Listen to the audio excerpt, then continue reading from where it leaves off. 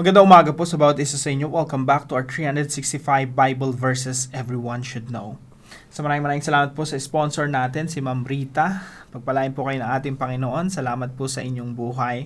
At hello po sa inyo sa mga Pilipino, no? Sa bawat Pilipino na nasa Taiwan na nanonood po at sumusubaybay dito sa ating channel.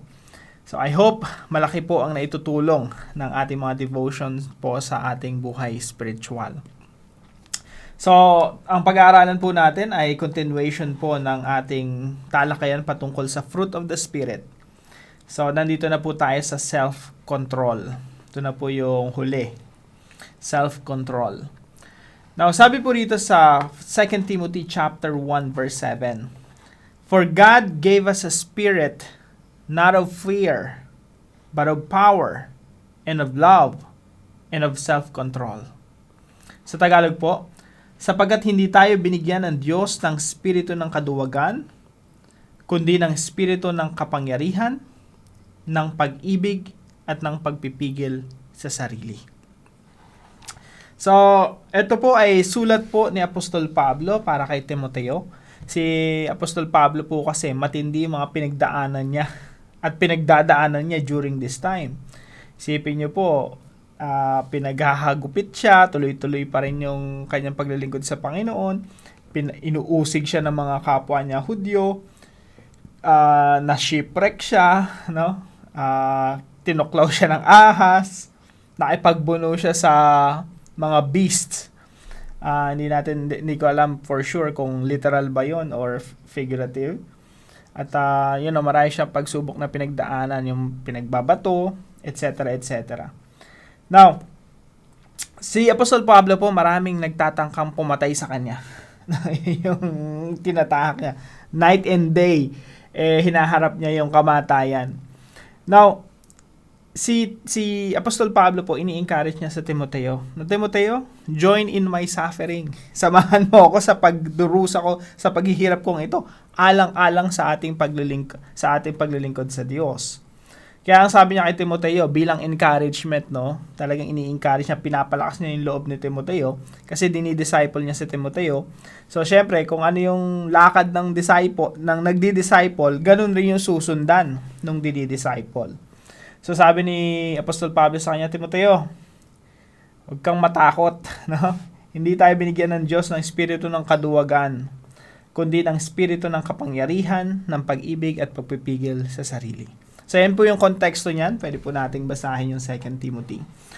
Now, isa po sa katuruan natin, gusto ko lang mag-focus tayo dun sa tatlong salita, no? Kapangyarihan, pag-ibig at pagpipigil sa sarili. So, number 1, no? Power without self-control is distraction. Kasi kung isipin nyo mabuti, kapangyarihan, pag-ibig, pagpipigil sa sarili. What is power without self-control? Napakalaga kasi. By the way, ang tinatalakay natin, nakafocus tayo primarily sa salitang self-control. Dito sa Galatians chapter 5 verse 22-23, yung self-control dito, enkratia ang ginamit na Greek. Ibig sabihin, nung enkratia, pag sinabing kratos, power yon. Pag sinabing enkratia, ibig sabihin nun, power under control. Merong power, pero kontrolado mo yung power. Dito naman sa 2 Timothy chapter 1 verse 7, self-control pa rin yung ginamit sa English. Pero sa Greek niyan, iba yung term na ginamit. Sophronismos yung ginamit. Ibig sabihin naman nun, self-discipline. Merong you're in your right mind. Nakokontrol mo yung sarili mo. Kumbaga, hindi ka... Alam niyo po yung taong laseng, minsan hindi niya control yung sarili niya. Nagipag-away, kung ano pinagsasasabi, kasi hindi tama yung pag-iisip. So, dito po yung self-control rito, you're in your right mind. Sober judgment. Tama ka mag-isip, nakokontrol mo yung sarili mo. So, pareho po silang self-control. Daw magkaiba sila ng ginamit sa Greek na terminology. So, dahil self-control, nandito na tayo sa pinakahuling installment natin ng pag-aaral ng fruit of the Spirit. Napaka-importante ng salitang self-control eh. Kasi pwede kang merong power, pero wala kang self-control. ano yun? Distraction. Power without self-control is distraction. Isipin niyo pong mabuti, yung mga nasa may katungkulan, may kapangyarihan, diba? Pwedeng politiko, na meron kang private army, no? Napaka-corrupt mo, ang dami mga activities na mali. Tapos kaya mong may mga gano'n naririnig natin, 'di ba? Kaya mong ipapatay kahit sinong gusto mong patayin. No, you have power, pero wala ka namang self-control. Saan nauuwi yan? Distraction, pagkawasak. Obserbahan lang natin yung mga nangyayari sa paligid natin. Yung may mga kapangyarihan. By the way, lahat tayo merong power. Power of, yung parental power. Ibig sabihin, pag magulang ka, binigyan ka ng power ng Diyos bilang magulang. No? Pag teacher ka, meron kang power of a teacher. No? Pag engineer ka, businessman, businesswoman, meron kang power as a businessman. So, lahat tayo meron yan. Kahit bata ka pa, pag sinabi kasing power dito sa, sa 2 Timothy chapter 1, verse 7, ano po ito? Ability, kakayanan, kapangyarihan. Maraming gamit po yan sa Greek. Dunamis ang ibig sabihin yan. Ability. Merong kakayanan. Lahat po tayo meron yan eh. Now, kung ano man yung power na meron tayo, kapag walang self-control yan, mauuwi yan sa pagkawasak. Kaya napakalagang self-control eh. You need to control your power. At ang banal na spirito po, pag ang banal na spirito nasa sa atin, we can control power. Nasa tamang pag-iisip tayo. Meron tayong tamang disiplina. Now, lahat po tayo, may pinagkatiwalaan tayo ng Diyos ng kakayanan. Authority, power. At dapat po yan nakokontrol natin sa tulong at sa pamamagitan ng Santong Espiritu. Pangalawa po, yung love. Yung love without self-control, chaos. Pareho yan ng power pag walang self-control, distraction, pagkawasak, kaguluhan. Isipin niyo po yung love. Yung power and love, maganda po yan eh. Pero pag hindi mo na-control, yun yung masama. Isipin niyo po mabuti. Meron kang asawa. Okay? Mahal mo yung asawa mo. Pero may mahal ka pa ring iba. May ibang lalaki, ibang babae kang minamahal. Walang control eh. If you cannot control love, nakakasama yan sa'yo. Nakakasama yan kahit kanino. Pwede mo namang mahalin yung mga bagay na meron ka. Pero if you love it too much, if you love them too much, nakakasama, mauwi lang yan sa kaguluhan.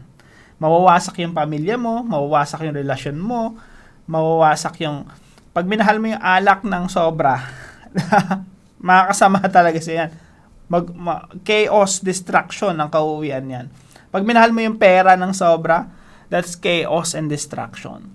Kaya yung banal na spirito na nanahan sa atin, kinokontrol tayo eh.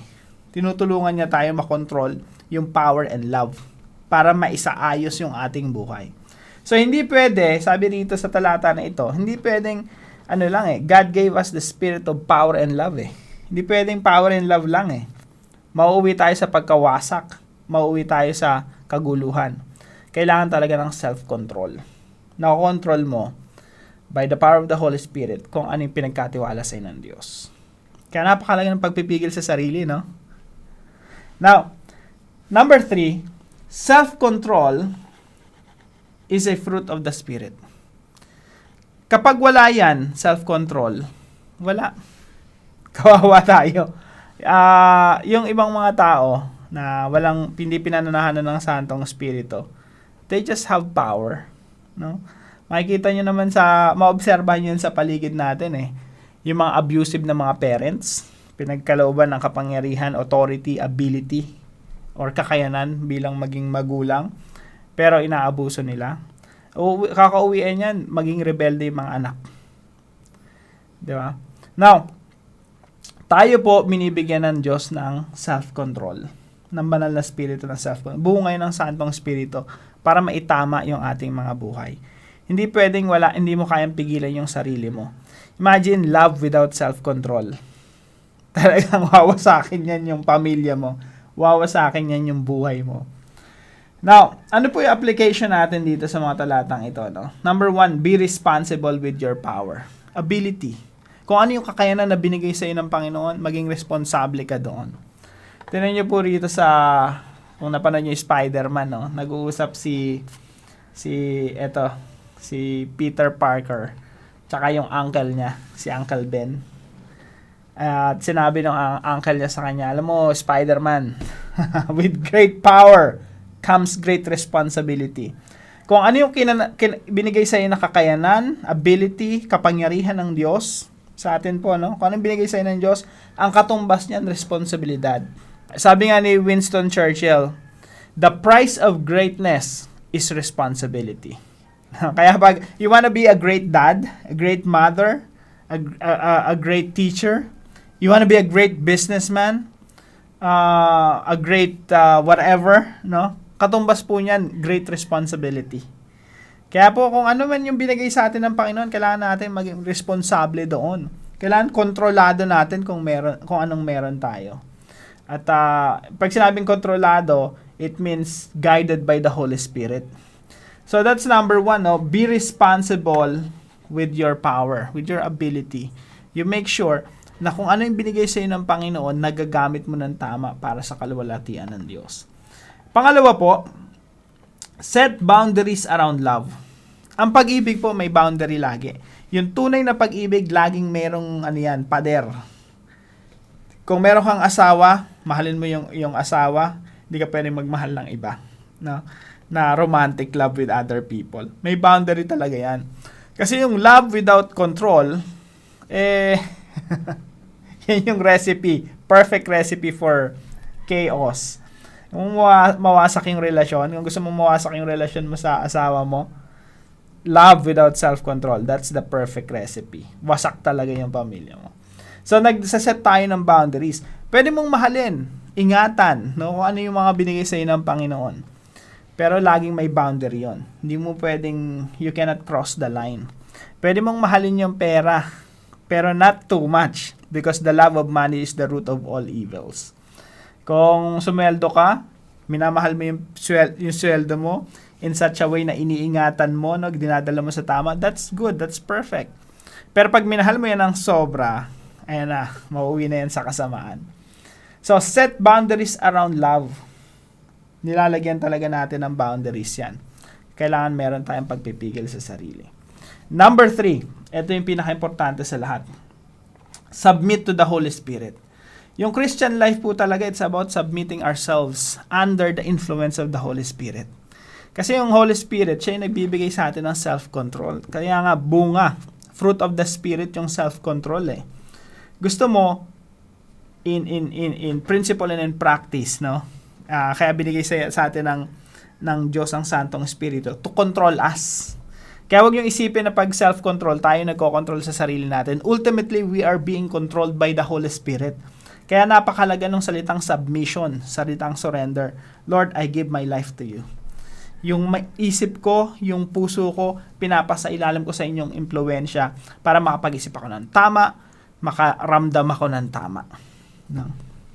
So, submit to the Holy Spirit. Today, lalo na pag natutukso ka, meron kang mga pagsubok na pinagdadaanan, may tukso, temptation, submit to the Holy Spirit. Para po sa ating discussion, why is it necessary to submit under the Spirit in order to have self-control? Bakit importante na magpasakop tayo sa banal na Espiritu upang magkaroon tayo ng pagpipigil sa sarili? Sagutin natin yan sa ating mga discussion. At para po sa ating panalangin, right after this, no, kasapin natin si Lord.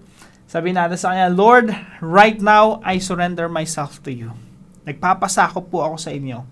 Please control me and let your Holy Spirit lead me to your path. Tandaan po natin, ang banal na Espiritu, hindi tayo dadalhin yan sa distraction, sa pagkawasak. Hindi tayo dadalhin yan sa kasamaan. Lagi tayong dadalhin ng banal na Espiritu sa kabutihan. Kaya dapat nagpapasakop tayo sa Kanya. Let's pray. Sabihin natin sa Kanya, Lord, take control over my life. Most especially when I'm being tempted to misuse power and love. Usapin natin si Lord right after this. At kung may natutunan po kayo sa devotion natin ngayon, I hope marami po tayong natutunan, no? At nakakatulong talaga itong channel natin sa bawat isa sa atin. So let us know kung ano yung natutunan natin. Let us know in the comment section below. At huwag po natin kalimutan na ibahagi ito sa ating mga mahal sa buhay at ang ating mga kaibigan. So, pagpalain po kayo ng Panginoon today at magkita-kita tayo muli bukas alas 5 ng umaga dito sa ating 5 a.m. Daily Devotion. See you po.